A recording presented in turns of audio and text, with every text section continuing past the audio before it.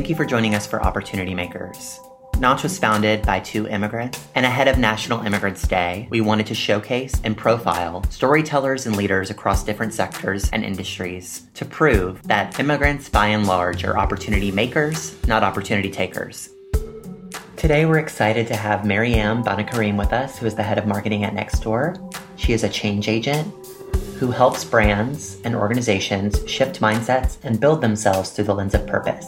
She also chairs the board of the press advocacy group Reporters Without Borders. Thank you so much for joining us, Maryam, and we're so excited to hear your story.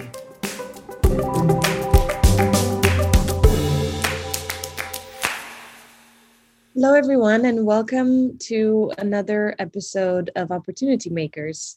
I'm really excited to have today Maryam, who's a really special guest. I've already gotten a chance to hear a little bit of her story, so I know how fascinating this conversation is going to go, and also heard a lot about Maryam's passion for New York, especially kind of saving the community and the vibe that has made New York so special for so many of us. So I'm hoping that she's going to tell us a little bit about that as well. Welcome, Maryam. Thank you so much for having me. For sure. Thank you for agreeing to share your story. So I always like to start with a really simple question, which is, what's your coming to America story? I'm originally from Iran, and in 1979, as you might know, there was a revolution. So we moved first to Paris, and then when it seemed like things were changing for a much longer period of time, we ended up moving to Northern California, to a suburb of San Francisco called Lafayette.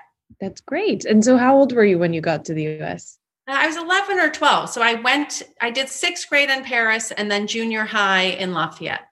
And when you got to the U.S., were you kind of already feeling a little bit more French, or what was your identity at that point? Was it Iranian? Was it a combination? Well, I don't know that I knew even that was a thing, an identity at that age. I think we have a lot more awareness about things like that now than we did. And frankly, it wasn't like there was much of a choice. You were sort of, parents didn't ask you, you just went, right? And I think, but what I do remember is arriving in Lafayette and, my dad had signed me up for the local high school, and to go, you had to go do a meeting with the principal. And my dad said, "Oh, everybody in America rides a bike to school." So he bought me a bike. And then the first day of school, I showed up in my French clothes because, even in Iran, I went to an American school, so we were pretty westernized. So I was wearing sort of this poofy skirt and a little petit bateau t-shirt and lace-up ballet shoes. And it was in the 80s, and everybody was wearing Calvin Klein jeans and Izods. And not a lot of people were biking to school. So immediately I sort of felt like I didn't fit in. And I remember that evening going home and saying to my dad, I need to go to the mall, because, I was clocking around and seeing how everybody else dressed, right? Because you learn that you have to try and fit in to survive. And I knew that I didn't look like everybody else. I have this visual of you on a bike with a baguette and like a little beret going no to beret. I didn't have a beret. I did have the rest of it. Yeah. That's hilarious. Well, I think you said something there that I completely agree with, which is that you get here as an immigrant and you look around and you realize really quickly that in order to survive, you have to fit in. And I guess depending on what age you get here, you do ask yourself about identity and what that means for your identity, or maybe not. But a lot of the folks that we talked to actually came here as teenagers and said that initially they tried so hard to fit in that they almost over-indexed and tried to really kind of relinquish any previous culture, identity, language, etc., and then found that later on in their life, or went back to it and discovered how important it was for their actual identity. Was that the case at all for you, or what's the story? How do you look back on it now and think about your identity? Well, we always knew we were Iranian. You came to our house and there was Iranian cooking all the time, and so I think you definitely wanted to be like somebody else, because at that age, junior high, right, middle school in particular, we're all trying to just fit in. So I do remember sort of the sense of like looking around. I longed to be a cheerleader, right? That was like the pinnacle of the social order in junior high, right? And so you were sort of just like reading the room and taking it all in. I think I was fortunate because I was clearly not like everybody else, but that didn't really stop me. And I remember one of the first things I did is I joined every single after school club that would take me, and I didn't know what softball was, but I joined anyway. So I was like on the worst softball team, but I showed up.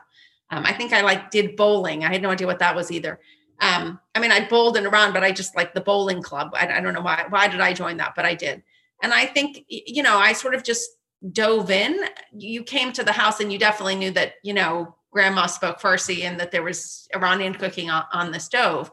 And I did say to my parents, like, why can't you go to the PTA meetings? Why can't you be more like those other parents? And my parents just weren't that interested. But I think as I grew older, like by the time I went to college, and it sort of brings me to New York, like I ended up coming to college in New York. And I think by my senior year, I'd already begun to sort of feel myself a little bit more. I would say like when I got here, my name is Maryam, and they started calling me Mary because it was easier. So I became Mary for my junior year, my junior high and high school years. By the time I was a senior, I started using Maryam a little bit again. By the time I went to college, which was soon thereafter, I actually didn't go by Mary. I went by Maryam. So there was actually a point of transition where when I run into people from high school, they still call me Mary, even if I email them as Maryam. And nobody in college or thereafter ever would know me as Mary, right? So for me too, there was that period of transition. But I think coming to New York in particular was sort of a gift because the thing about Lafayette, it was incredibly lovely, but it was very homogeneous. And I think the thing about coming to New York is that there was no one way to be, right? There's so many different walks of life in New York that you could just be anybody you want. In fact, I remember, people would go through different identities like semester to semester because you could, right? Like one day you could be sort of wearing Laura Ashley and be that person. The next day you could be, goth. And the next day you could be, a banker. And that was sort of like the identity experience that you could have in a place like New York. And in a lot of ways, it was the first place where I really felt like I belonged because I could be anything I wanted to be in a lot of ways. And so anything I wanted to be ended up being just being myself. Well, the way I've thought about it is that almost any other place that I know of, you have to be a certain way to belong. Mm-hmm. And New York is the only place I know where the way to belong is to be yourself, whatever that means. I remember when I first came to the US, I actually went to California as well. I went to Palo Alto, which, talk about homogeneous communities. And I definitely felt like there was a certain way to be. Otherwise, I could not fit in. And I was told as much anyway. And it was when I came to New York the first time that I looked around and I felt free. I felt like I could finally explore who I really am. It wasn't just being myself because I hadn't even explored who that was up until that point. So I think New York is so special, and I totally resonate with everything you just said about it because of that. I think it's given a lot of immigrants, but also a lot of people who are different, the license to be themselves. I call it the city of misfits, and I love it for that. But, honestly, I think there's a lot of truth to that. In my high school, so I went to high school, I graduated in 85, right? There was a guy in my high school class who was a senior when I was a freshman, and he was out. That wasn't a concept that was really that common back then, particularly in a place like Lafayette. And I always actually think about him now, going back to that time. Like, people come to New York and they can be themselves. And I think that comes in a lot of different shapes and sizes. It's not just about being an immigrant. It's about sort of being able to find your tribe in a city that's made up of lots of tribes, right? And I think that's sort of what makes the city so completely amazing. Totally. So I'm curious, what was the hardest thing about adjusting to life here? And the flip side of that question, which I'd love for you to answer after, is what was the best thing about being an immigrant, especially as it concerns your career and how it's helped you?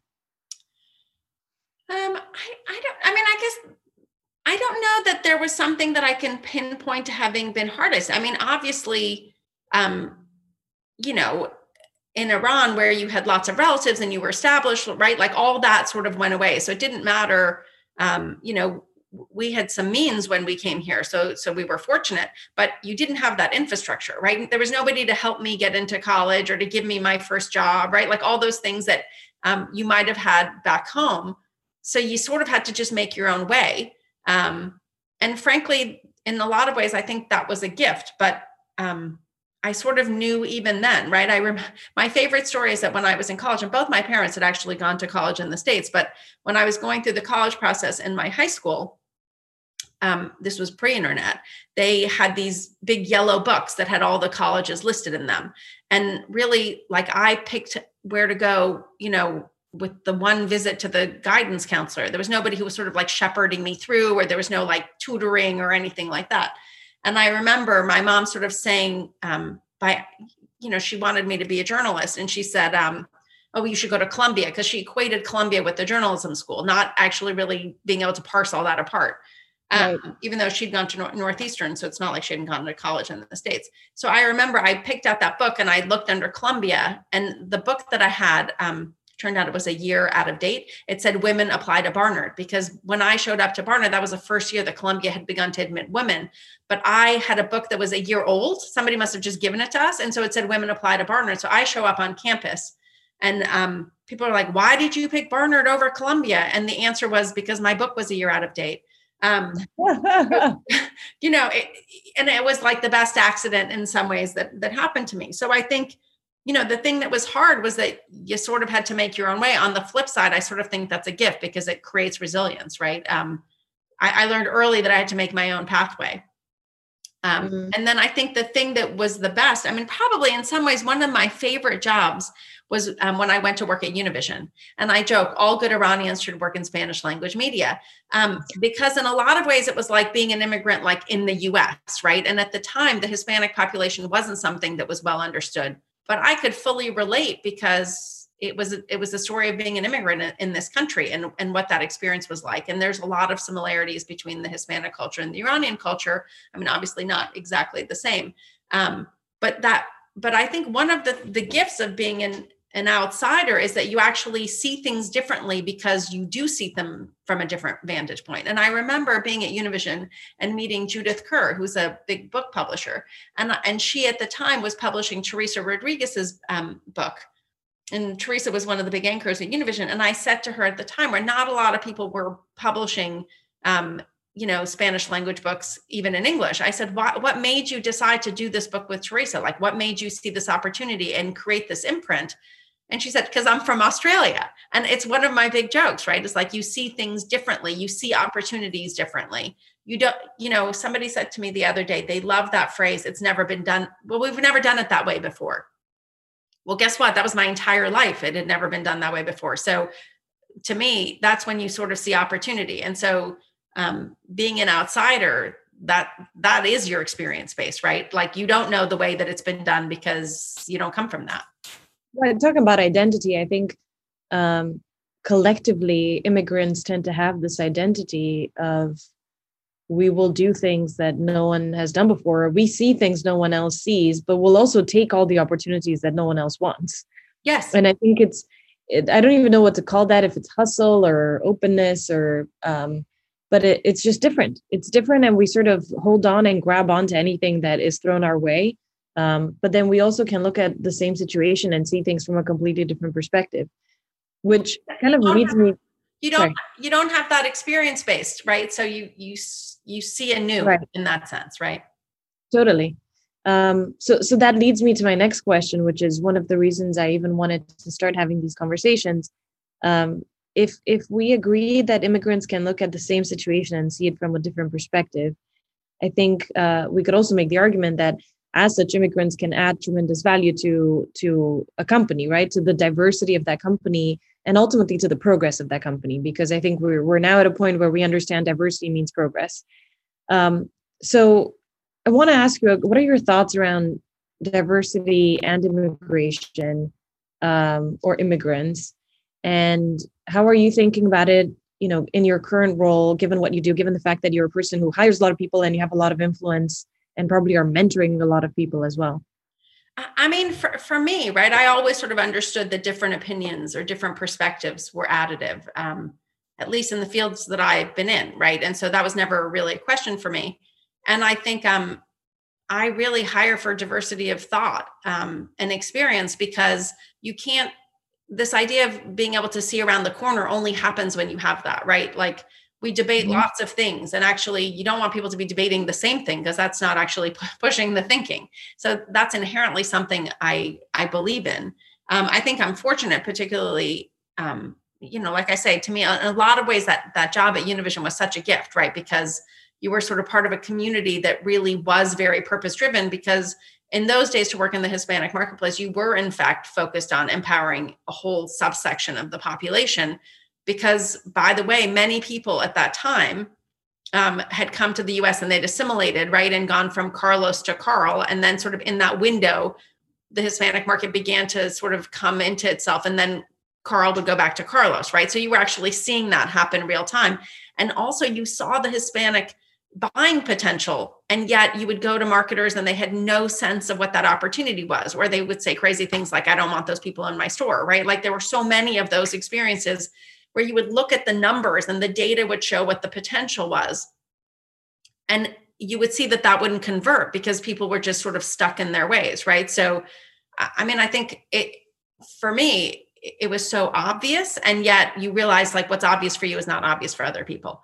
On the flip side, I fast forward to where I am today at Nextdoor. And when I look around the executive team, a lot of the executive team at Nextdoor is from someplace else, right? Prakash is originally from India, Antonio's from Brazil, Heidi's from Denmark, our CEO Sarah's from Ireland, Tatiana's Russian. Like literally, there's only one or two people who are actually not people who had immigrated or had family who immigrated recently, and that does bring a diversity of perspective, not just to the fact that we're a global company, but just in terms of sort of how people show up at the table. So I think it matters, but I'm sort of a product of that experience.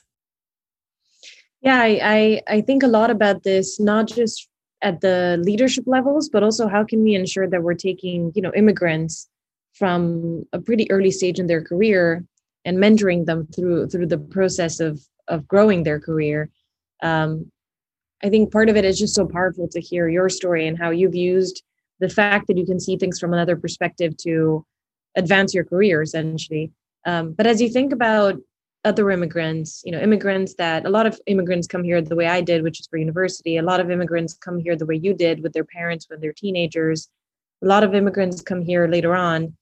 What would be your advice around how they should or shouldn't think about their careers in the US?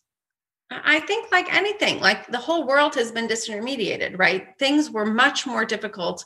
I think about when I started and, my mom who wanted me to be a journalist, like to be a journalist, you have to get somebody to hire you into sort of the, elite world of media, right? Like to work at the New Yorker or the New York Times. And that was sort of the only way you could actually get published. Today, you can self-publish. I mean, the rules are completely different. And, my daughter said to me the other day, I want to work for Rolling Stone magazine. And it's so funny because I'm like, just start a blog. Like, start an Instagram account where you actually go interview people. You don't actually need to go get the stamp of approval of Rolling Stone. Not to say that that's not a great job, but I think hustle is really what sets you apart anyway. And so, like anything, the reason I give you the example of Nextdoor is not so much because it doesn't matter about the pipeline, but one of the things we know about having worked on diversity and inclusion for years in this country is that you work on getting people into the building, but when they don't feel like they're supported or they don't feel like the environment is inclusive or that they can be their authentic self, they don't stick around and you can't get them up to the pipeline, right? Melody Hobson talks about needing to have diversity at the board level. And I think she's right, because you actually need people at the top that can actually advocate, but also you need examples, right? It's sort of the idea of like, I didn't know I could be that person until I saw that. I remember when I took the job at Hyde and I flew to Dubai to visit the team, how excited two of the women were that were checking me in. And I remember going to the room and calling my family back and, they wanted to take selfies. And it was just this sort of funny experience. I said, it was almost like I was a celebrity. And my daughter, who was at the time a teenager, she was like, oh, Mom, you're so not a celebrity. Of course I knew.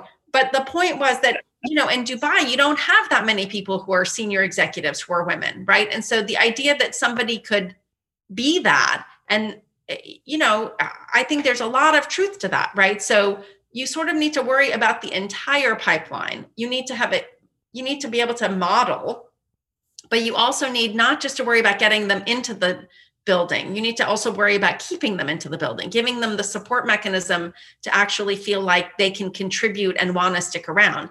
And I think, what we now know is a lot of immigrants don't even work into the system because sometimes it's hard to get into the system. That's why a lot of them start their own businesses, right? That's also not coincidental. Yep.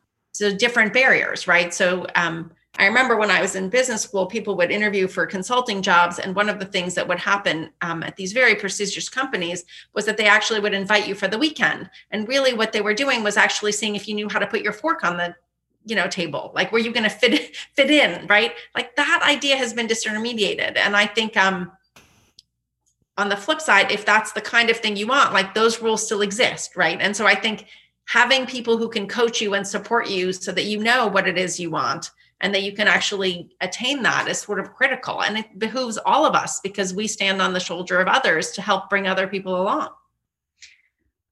Yes, to 150 million%, all of that. I wonder, who did you look up to as you were going through and growing in your career?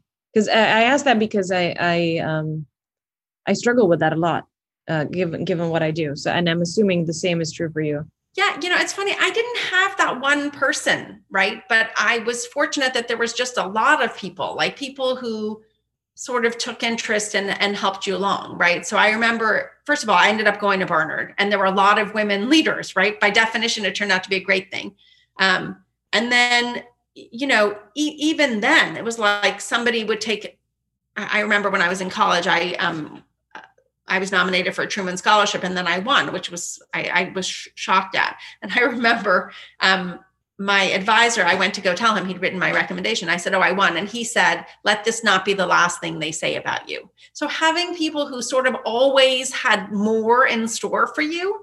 I love that. I think, Richard Pius was never easy, and I loved him for that. But, I also had parents who sort of told me that I could be anything I wanted to be. I mean, my mom still says, "Oh, you can still be Oprah." And I'm like, "Oh, dear God, Mom." So I think that there's that sense of like the limitlessness and also like your own personal hustle, right? And so at each job, there's been people who've been inspiring, right? But each job also comes with its own challenge. Each chapter comes with its own challenge. So you have to continuously be pushing yourself forward.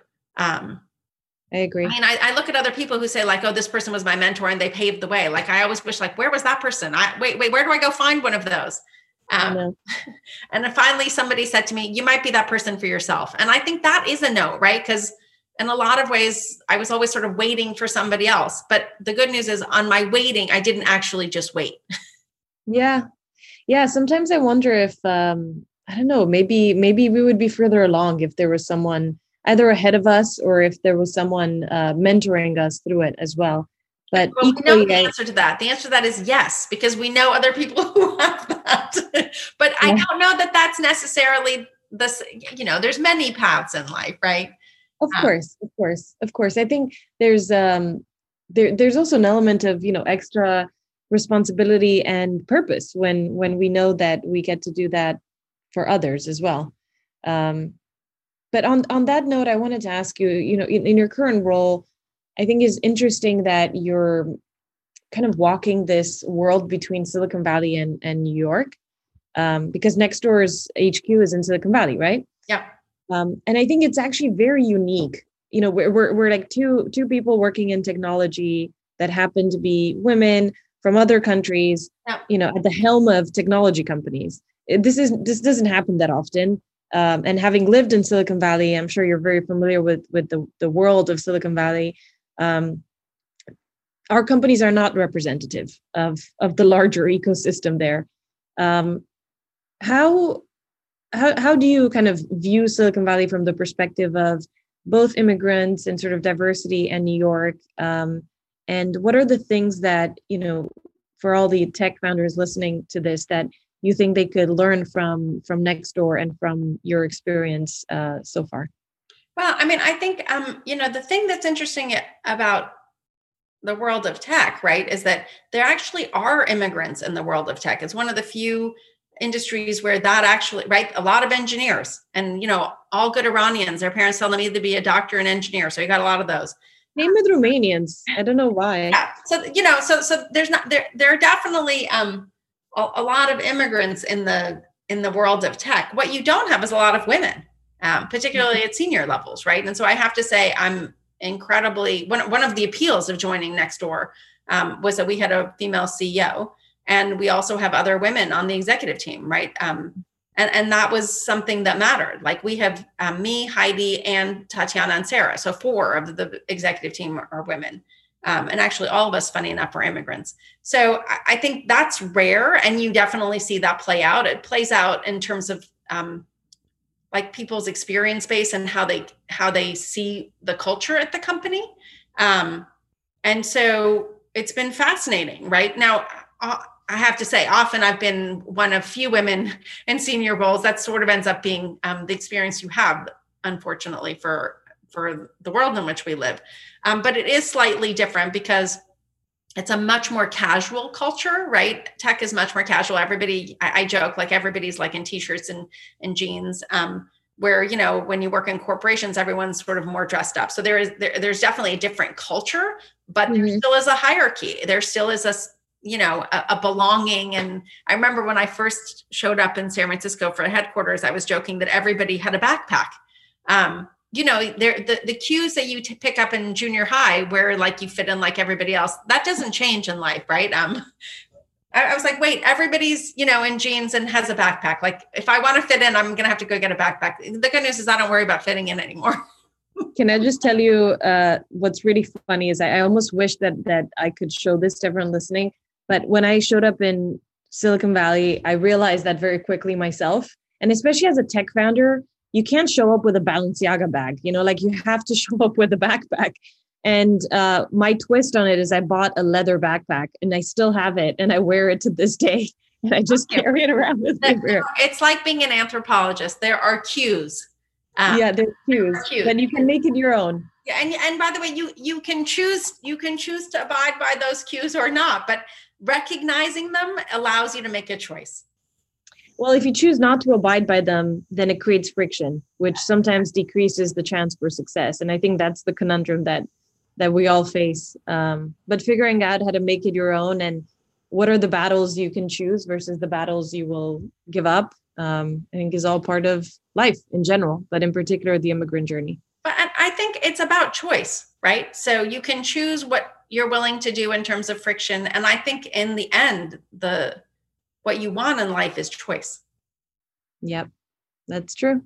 Choice and freedom. Choice and freedom.